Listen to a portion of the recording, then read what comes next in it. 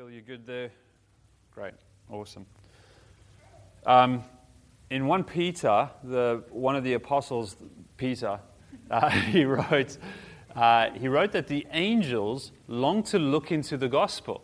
So as God was telling his story through time and space, the angels in heaven were watching and waiting and desiring to see what was going to unfold, what was God going to do, and they were eager to see the gospel unfold and God's way with man and what was going to happen, how God was going to graciously save sinners. And now we know this gospel. We know this gospel about Jesus who came from heaven, the Son of God who left heaven to enter this world, to live as a human, to live in our place, to receive the punishment that we deserve, to face the wrath of God in our place, to die, to face death. The consequence of sin is death, to face death, to be buried, to be raised to life as a king of eternity, and to be able to make a way of reconciliation between God and man. This incredible gospel that says to us that through faith in Jesus, we are not only reconciled to God, but our hope is returned.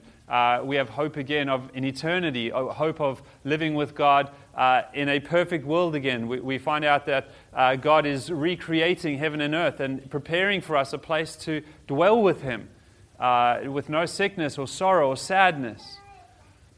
It's remarkable. The gospel, if it wasn't true, the gospel would sound like a fantasy. It's fantastical. And here's what you should do with something that's fantastical or fantasy. Be entertained by it, but don't believe in it. Put up with it, but don't give your life to it. All right? My son, I'm not sure why, but he gets lots and lots of messages that he's won a cell phone. And it's usually the best iPhone Pro or something. And it's like, Dad, I want a phone. And I was like, well, what competition have you entered? I haven't. I'm just like a winner. It's like, well, don't follow that link. Don't click on that link.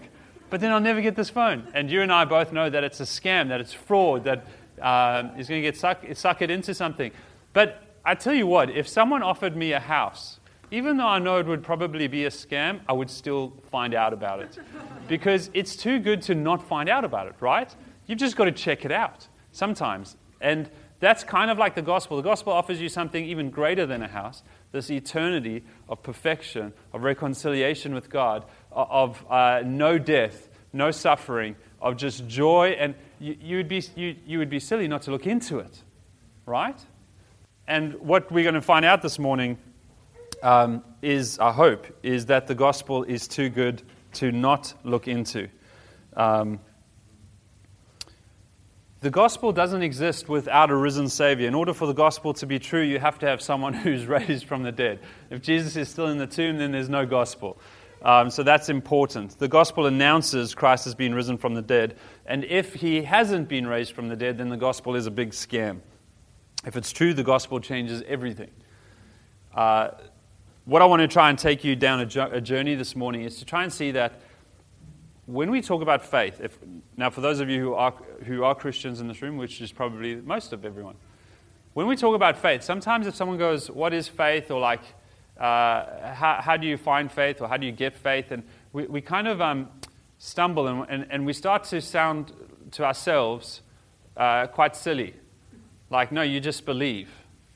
Well, that doesn't really sound reasonable. No, it's not reasonable. It's like you just faith, you just believe. You just believe in God. And that's the only way. You can't, if God has to prove it to you, then it's not faith. And we start to stumble a little bit. What I want to try to show you this morning is that faith isn't opposed to reason or logic. It's just much greater than reason or logic. Faith stands on reason and logic. And we're going to see some of how reasonable the gospel is. That if someone wants to look into it, there's plenty for them to think about. Plenty for them to consider and understand.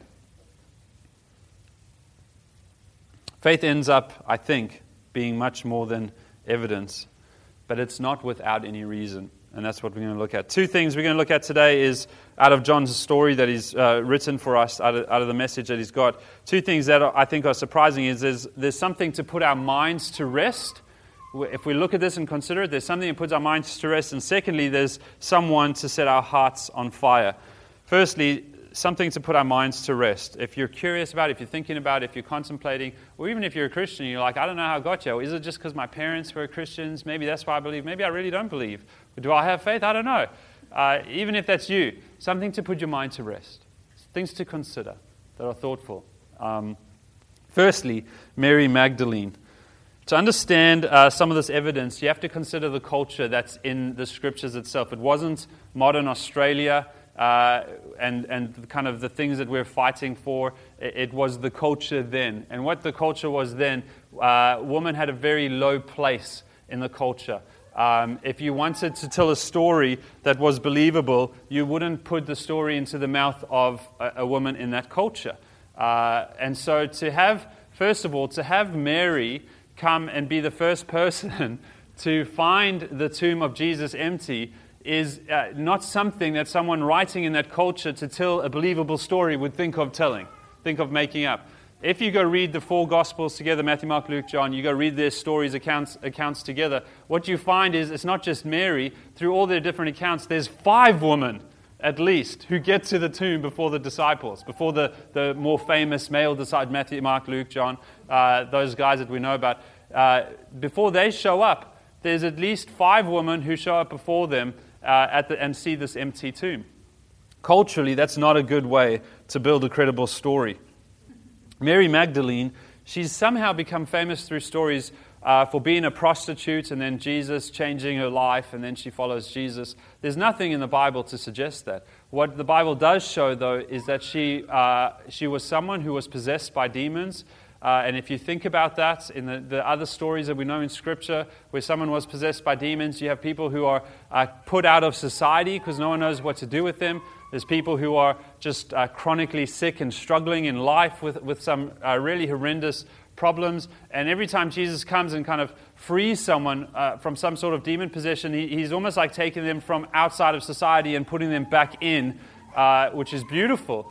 But then Mary is in this kind of position where she's kind of outside of society, probably. It doesn't say much. You think about that one guy who was living in a cave naked, possessed with demons. Like no one wanted anything to do with him until Jesus freed him of a legion of demons, and then he went back into society, telling everyone about all that Christ had done for him.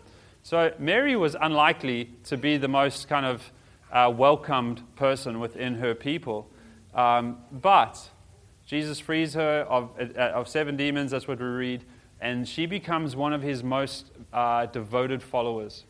Mary, the Bible depicts Mary as someone who is so grateful for Jesus, she never leaves his side. And so she's the first one here. They've had a Sabbath rest. They can't go to the tomb on that day. The first day, the dawn of the next morning, the first time she can, she's right there. She's devoted to even dead Jesus. But this is Mary. And Jesus reveals himself to Mary first. Not something you would think of making up in that day and age. Instead of the male disciples, and Charlotte read it to us, she had to go and call them. Come and see it. His tomb's empty and he's gone. She wasn't the kosher choice of the time. Definitely not. And so Mary Magdalene's not someone that you make up and put in the resurrection story of Jesus, unless that's how it happened. Unless you're just telling the story as it unfolded. And that's how John writes to us, that Mary came and called him and Peter. He never names himself, but he talks about this other disciple, which commentators believe is John. Mary comes and calls John and Peter, and they go. Now that puts, I'll get to it in a moment, that puts him and Peter, the disciples, in quite a different light. Why? Well, firstly, you've got at least 5 women going to the tomb before you. You're John and Peter, Jesus' like beloved inner circle disciples. And then they're having to come and call you to come and check out the tomb of Jesus. So what are you doing? Where have you been? Jesus has been telling you for at least 3 years what he's going to do. You've just spent Thursday night having the Passover where he told you exactly what he was going to do, and that 3 days later he'd be raised from the dead. You never believed him, so you're at home sulking. These are profound disciples. These are not stories you make up unless they are true. This is not how you talk about yourself unless that's how you were. And so John has to have Mary come and fetch him to go and check out the tomb. And it says that him and Peter go to the tomb, and he sees the clothes that Jesus was wrapped in, the dead clothes, the whatever. And they folded and placed nice. Now, this is where I want to, as a father, use this story to tell my kids about how they should tidy their room, because even when Jesus raised from the dead, he took the time to fold his clothes. That's not the moral of the story. That would be legalism and religion. But, Scripture says Jesus does all things well. He even raises from the dead well. And John looks in, and there he sees Jesus' clothes folded. But he doesn't see the face cloth because he won't go that far in. Peter hears about it. John tells him, Peter can't wait. I mean, Peter's always rushing into everything, normally with his mouth, but now he rushes in, and he rushes all the way in, and he sees the face cloth, and he tells John, and John didn't see that. So now go read the story again. You see, John goes in a second time. He goes, oh yeah, Peter's right. That is the face cloth. That means someone's taken this face cloth off of Jesus, folded and put it next to it. Something's happened. And here's John and Peter, and they're not really sure what's going on. And so they rush back. The only reason to write a testimony like this, in which you are really slow to understand the things that have been spoken to you for 3 years, the things that you just were told Thursday night, the things you still don't get, and you go home to your house perplexed, confused. And you guys, the world changers who've walked with the Messiah, his great representatives on earth, go home scratching your head. What's going on? Where's he gone? Who's taken him? They're not looking for the risen Jesus. They've just lost the dead one. You don't write this into the story unless it's true. I don't know if you remember when you wrote kids' stories. My wife and I have an infinite amount of children, it feels like at times, and they write stories. And in all of their stories, they're usually the great heroes, because that's who we are as people. We always have hero. That's one of the archetypes we want, is the hero of the story. And we as best as possible, we want to be part of that, right? So John and Peter, it's unlikely that they write themselves into the story as big duds, unless that's how it was. Just thinking it out. What about the resurrection? The linen cloths. Remember, when we come to the story, we come to a finished story. We share the story complete, and then we talk about it as a finished story. They're not coming to a finished story. They're in the story. They're in the history that's unfolding before them. One of the things that they would have never thought of is a resurrection. Some Jews believed in a resurrection. That's true. But the way they believed it was going to work out is that within their belief system was that God at some stage was going to raise all believers together. And there would be one great resurrection. There was no narrative, no belief system, even in the Jewish faith from which Christianity comes, that there would be a messianic resurrection and then at some other stage resurrection. So they weren't looking for that. And yet we have something that's unimaginable. In fact, it's even harder to get there when you think about the fact that they would have in their time had false messiahs. People who came through preaching, teaching, doing some signs and wonders as well, not nearly like Christ, but with a similar message. I'm the Messiah spoken of. And some people, history shows, some people believed it, they thought it was true, but then that Messiah would be put to death. And there was never a resurrection. It was just, that was a false Messiah. Now we see it. They're dead. And the most natural thing to believe then would be that Jesus was another false Messiah. He's dead like all the others. We thought he was different. That's probably more likely the kind of thought that they're at home going, we really thought this one was different. All the evidence suggested this one was different. How can he be dead like the other fakes?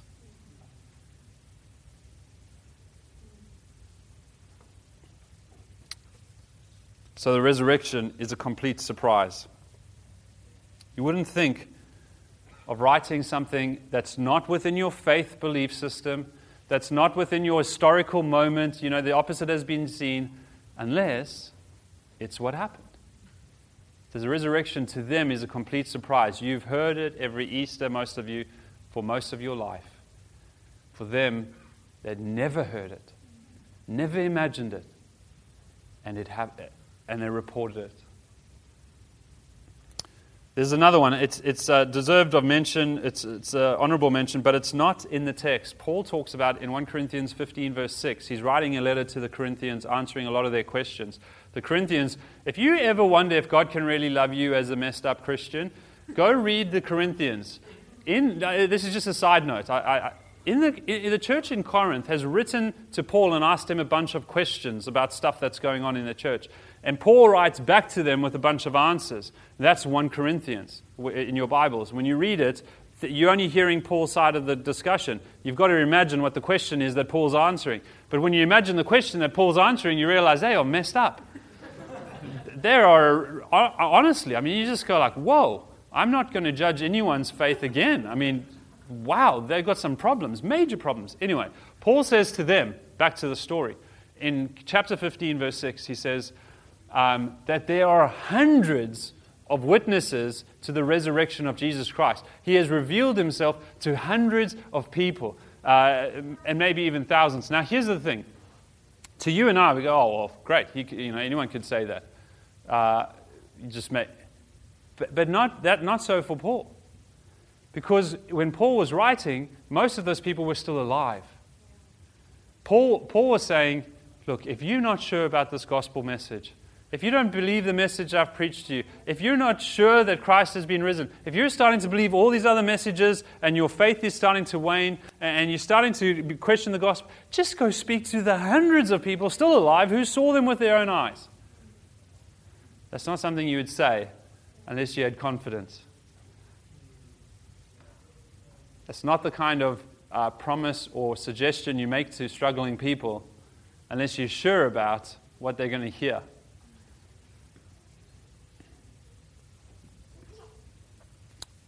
Last one is what about the changed lives? So you might look at that and you go, well, if you're really cynical, you might look at that and go, no, there's different ways to imagine that came together, different ways the story, and that's far that you got to really stretch to get there. But still, something you have to account for is the changed lives. The disciples, the people that believe post-resurrection. Think about their context. This is not you and I sitting down in a cafe and going, am I going to be secular? Do I want to be an atheist, agnostic? Do I want to be into New Age? Do I want to be a Christian? Do I want to be Jew? Do I want to Muslim? This is not you sitting down thinking about, what do I want to believe? What do I want to identify myself as? What will get me a better job in this society? What will people like about me in this kind of space? This is not that. These are people who, with the profession of their faith, in the context that Christ has just been put to dead, believe that He is raised from the dead. That's part of their statement. And remember that when these preachers, Paul, Peter, and the other disciples and apostles were arrested, what they were told to do is to be silent about their profession of faith, to stop saying that Christ has been raised from the dead. They could have done that and walked on with their lives. And yet we have disciples crucified upside down, disciples thrown off of buildings and beaten and stoned, disciples boiled in pots, the most horrendous deaths you can imagine, those deaths faced with grace and peace and joy, when all they had to do was just go, sorry, we made that up. Hundreds and hundreds of people who the thought to deny the risen Savior didn't cross their mind. Why? Because they had seen Him. Because He had become their delight and joy. And because death no longer had a sting. because they knew where they were going to be with him. If you knew that Christ had risen, if you had seen him, and if you knew that everything else he had said and promised and everything that he was doing about an eternal future was settled in your heart, when that moment came, you realize there's very little you can do to me. Death is merely a door into eternity with him. Do your worst. And that's what the history of these disciples shows us. Their faith never waned. They never shrunk back. Their lives were changed forever. Paul, as an example, you know him, and he sees this vision of Christ along the road. He's on his way to persecute Christians. He's on his way to arrest them and do worse if he can. He's already seen Stephen stoned and put to death. Acts 6, 7. Now Paul is on his way, and he has permission to go and do this. And he sees a vision of Christ. And by the time he arrives there, he's now preaching the gospel that he was persecuting. That doesn't happen unless something in your heart changed. Unless you started to believe something. Paul lost everything. He was famous. He was this young intellectual stud. Lost everything, became no one, nothing, for the sake of the gospel. You don't explain changed lives unless something changed lives.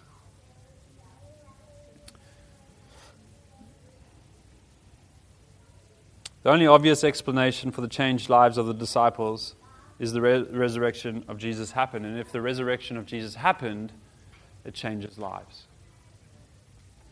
That's something we can put our minds to rest. Something happened to the disciples, something that changed their lives in an instant. It's a great leap of faith to believe that the disciples made this up and then lived and died by it, hundreds and thousands of people as well. That's a great leap of faith. But it's reasonable to believe that they believed this story simply because it was the truth that they saw unfold. So if that's something you can use to reason with, to think on, to consider as you're curious about the faith, as you're thinking about it, that's not faith itself. Faith is much more than that, but faith stands upon reason and logic. It's not against talking about it, thinking about it, understanding it. But what's something or someone that can set our hearts aflame? You know as well as I do that knowing stuff doesn't change us.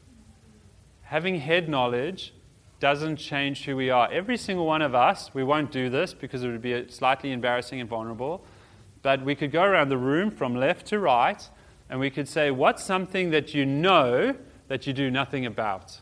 Like, for example, I know that if I worked out, I would be fitter and healthier and probably spend a lot more time staring at myself in the mirror. But I can't tell you the last time I worked out. I know it, but I do nothing about it. I'd rather just not eat food than have to go and work out. Forgive me. You might know things about life. You might know that if you studied, you'd probably do well on that exam. That doesn't mean that you study or do well on the exam. You may know that if you were kinder to the people around you, there'd be less conflict. You don't care because you just want to be right. So you do nothing about what you know. And you keep creating conflict.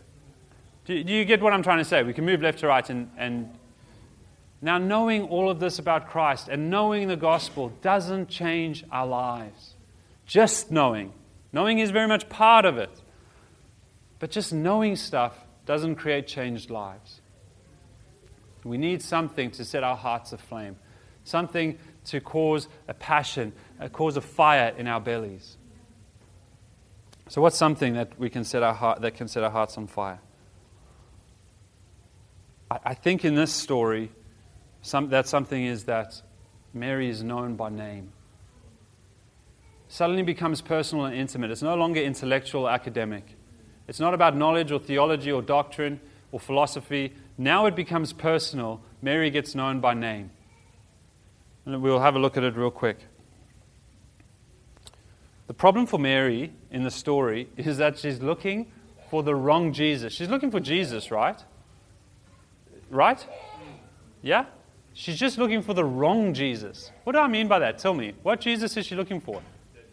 Dead Jesus. Adam's tracking with me. Dead Jesus. Well, how else would you describe him? What? Someone? Human Jesus, just merely human Jesus. Weak Jesus.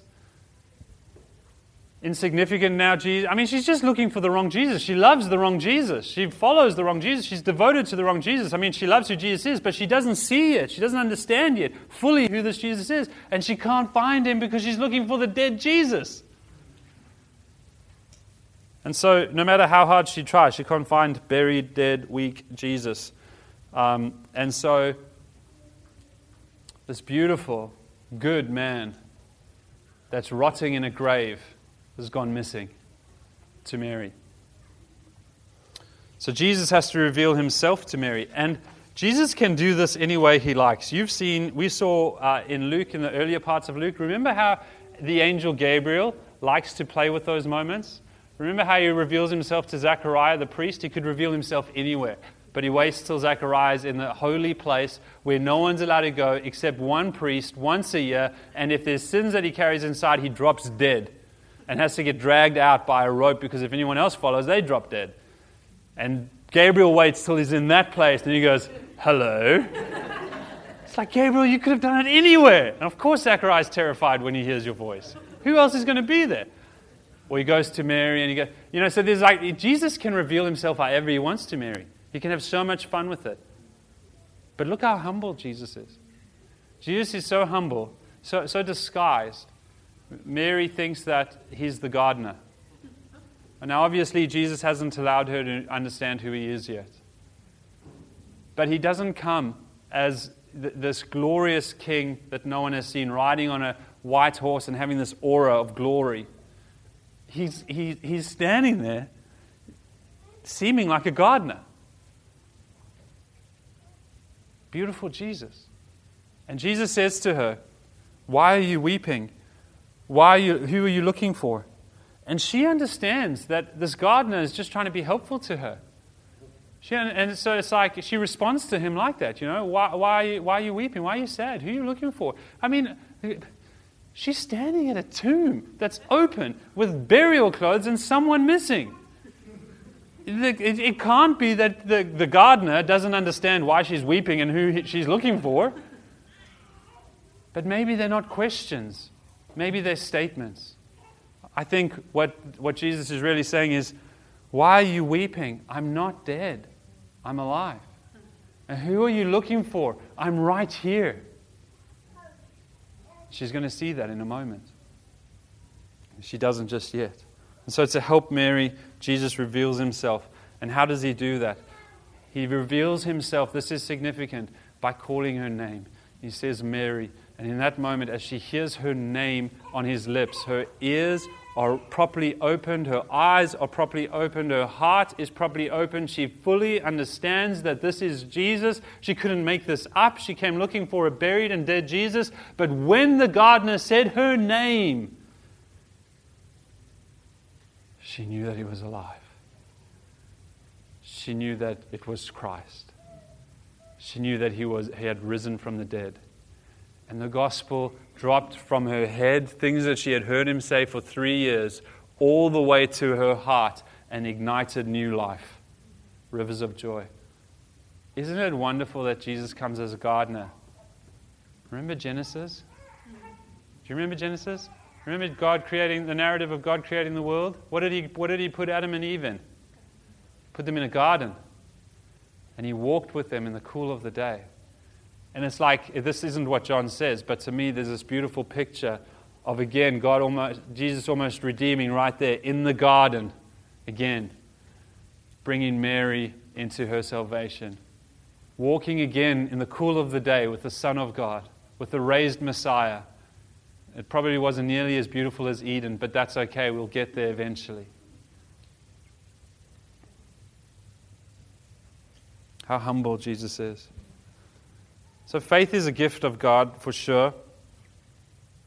But because Mary's faith is too small, Jesus has to come to us. To put pressure on anyone to say, you have to just have faith. You have to just believe. It's impossible. You can't. Because we're all, in a way, looking for the wrong Jesus. We're looking for the dead Jesus, or the buried Jesus, or the weak Jesus, or the human Jesus, or the Jesus who makes my life better, the serve me Jesus, the walk with me and look after me Jesus, the tell me that, put me on your shoulders and tell me I'm the hero Jesus. And we're looking for all sorts of Jesus, but we can't find the real one. And so Jesus comes to us, and he calls us by name. And he says Ezekiel. He says Regan. Miriam, Esther. And he opens up our hearts to see who he is, because all the head knowledge in the world doesn't save us. But a revelation in our hearts that he knows us, that we are known and loved by the risen Messiah, by the risen Savior, is something that sets our hearts aflame. To know the history that Jesus has risen from the dead, that all the evidence points to that it's very reasonable to believe that, does nothing to your heart. But when you find out that Jesus that was risen from the dead knows you by name, knows the hairs on your head, knows your past and your future, went to the cross with you on his heart, that changes everything. It's not just a historical figure. He's a lover. And he knows you by name. And he calls you by name. And when you place your faith in Jesus, it's not placing my faith in the historicity of what happened to that man who called himself a Messiah and raised from the dead. It's putting my faith in the person who calls me by name. Who says, Mark, come with me. Walk with me. Believe in me. Journey with me. Put on my righteousness because I've already put on your sin. Put on my forgiveness because I've already paid for it. Put on my love because there's nothing you can do that will make you less loved. I work in the offices here, and I had someone just walk in this week looking for someone else, but they stayed and spoke to me. They had a terrible experience of religion when they were 5 years old. Terrible experience of religion, and since then they've rejected not the Christian faith, but the Christian church. They haven't gone back. And they said, literally in the corridor here, they said, what I wished I could find is someone, literally their words, someone who would let people know that Jesus loves them.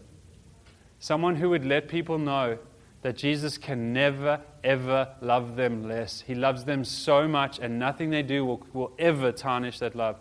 That Jesus has grace for them, that Jesus is near to them, that they can walk with Jesus, they can be near to Jesus, and they can have a personal relationship with Jesus.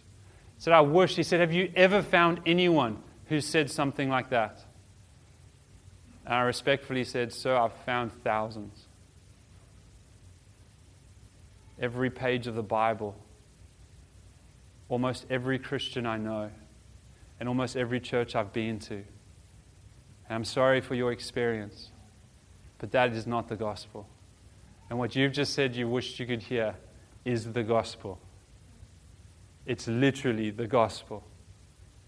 And you could walk into almost any church, and I promise you, you will hear that message, and you will find people whose lives have been changed by that message. And your heart will leap with joy. And he got tears in his eyes. He's a 70-year-old man, and he cried.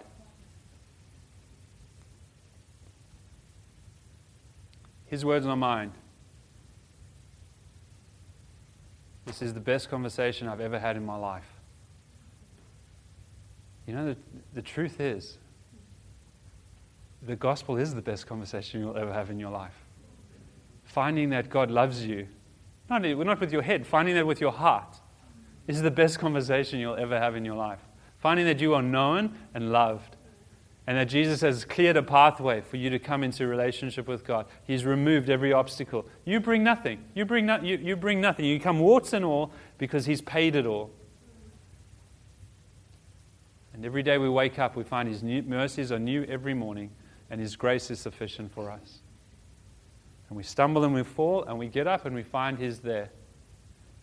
Not going probably like I do at times, being impatient. I told you about that step. I warned you.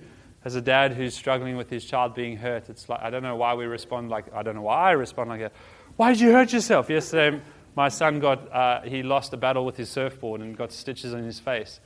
Part of me wanted to be like, what were you doing? And the other part wanted to hug him and say, I'm so sorry. But what we find with Jesus is every time we stumble and fall, He picks us up and He dusts us off. My grace is sufficient for you. Walk with me. Come on. No condemnation for those who are in Christ Jesus. I'm closing. Faith is not opposed to reason. A thoughtful consideration of the evidence will lead you to a step of faith. It's not faith itself. But it will lead you there, and it's okay. And for those of you who are Christians who have never been allowed to ask the question, how can I know this is true? Be reassured that it's totally wonderful to go on the journey and know the story that God's always told. And it's His history. It's His narrative. And you'll find within it beautiful truths on which your faith can stand. We learn and we find that Jesus is humble and that He reveals Himself to the humble. He could have revealed Himself to anyone first, but He first revealed Himself to Mary. It's contrary to anything that we could understand. Why didn't He start at the top and work His way down? The most influential and work His way down. Because Jesus' world is upside down. It's inside out. It's back to front. The first are last. The leaders serve. The humble see Him. The proud don't. God opposes the proud but gives grace to the humble. He starts at the bottom and He reveals Himself to humble Mary. And we find Him in our humility as well. We find that we are massively loved by Him. When you hear Him call your name, you'll not only see Jesus, but you'll see yourself.